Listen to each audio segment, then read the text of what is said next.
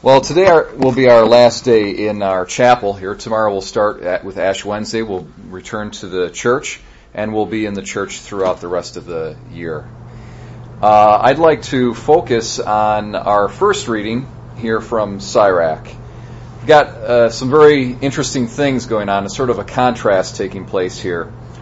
For the first half of this reading, the author is speaking about how God is pleased. He's what he really wants is a life of moral rectitude and virtue, as opposed to ritual worship. Okay, so if you can kind of contrast these two things, and he's saying, in fact, that a life of goodness is, in a certain sense, like equivalent. Like that's the sort of sacrifice. That's the sort of ritual worship, so to speak, that God is looking for. And so you might be led at first to kind of think, well, God doesn't really worry about ritual worship. It's not that important to him. What he really wants is that we be, we live good and upright lives. And actually, what he takes that sort of expectation and he then kind of like reverses it on you. He sort of tricks you, because about halfway through the reading, he starts saying almost the opposite. So, for example, in the beginning, he's saying, in works of charity, that's equivalent to offerings of fine flour. And giving of alms is like basically a sacrifice. But then he says, appear not before the Lord empty-handed. The just one's offering enriches the altar and rises as a sweet odor before the Most High. The just one's sacrifice is most pleasing, nor will it ever be forgotten. In a generous spirit, pay homage to the Lord. Be not sparing of free will gifts. So now he's talking about how you actually should offer ritual worship, and particularly sacrifice. So, you might think that he's saying, well, we don't need that whole religion stuff. We just want to live good lives. But he doesn't let you go down that path too far. And he's saying you need both. Okay, you need both upright life and also the ritual worship. They're both necessary. And in fact, really, there's really not, on further examination, these two things, you might want to contrast them over against each other, but you really can't place them in an ultimate opposition to each other. They really reduce to the same thing, and that is virtue. Because it's virtuous to offer ritual worship to God. It's an aspect of justice. It's simply recognizing who God is in your life and giving him that which is his due. That's really what worship is. Moreover, because human nature is social, where we are social animals, we're social creatures, religion and our just due that we pay to God has to be social in nature. It can't be this radical individual affair. Okay? It's got to have a social element to it. And sacrifice in particular, there's the person offering the sacrifice, then there's the priest that offers it up on behalf of the person. So that implies at least two people right there.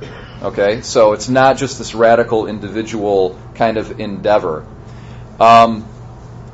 You'll hear some people say things like, I'm okay with religion, but I don't like that organized religion stuff. The organized religion. They don't like organized religion. Well, you want disorganized religion? What do you want? I think what they're really saying is they want to have this kind of radical, just me and God and no one else involved. That's not human nature, though. That's not according to human nature. If God is going to be recognized, he's going to be recognized by societies, by groups of people at a time.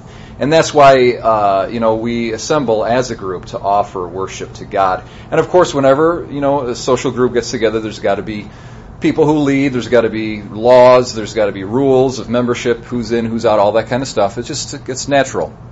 So all of these sorts of things that kind of irk the person who's got something against organized religion are really, they just flow forth from the human nature and the virtue of justice, of what we as human beings owe to God. I remember once I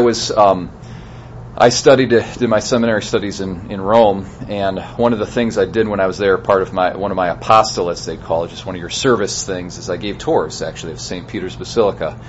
And it was an opportunity. The tours I gave were in English, so you had to speak English. But I would meet people from all different countries who could speak English and understand a tour guide who spoke English. But they were from all over the place. And I remember once a woman from Russia and she was a very young woman. So she grew up. She was born under the communists, and she never knew anything different.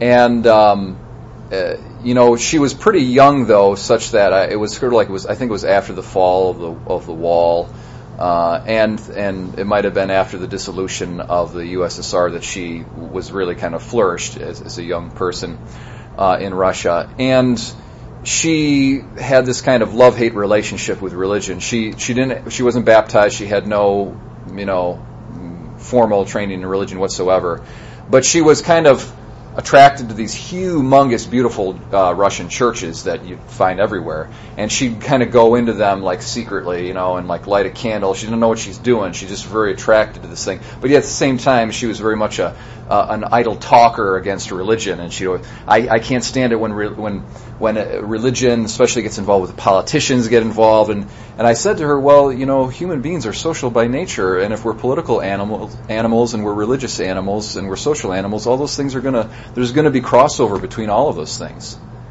And it kind of like the light went off in her head, and she totally softened from that point on. And then she started assailing me about all these specific moral issues, especially what is endearingly called the pelvic issues.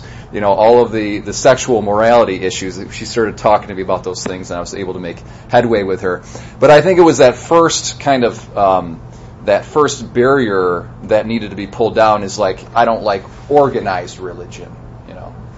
Well, here we are. We're human beings. We live in groups, and so if God is going to reveal Himself to us and speak to us, He's going to do it to us as people who live in groups.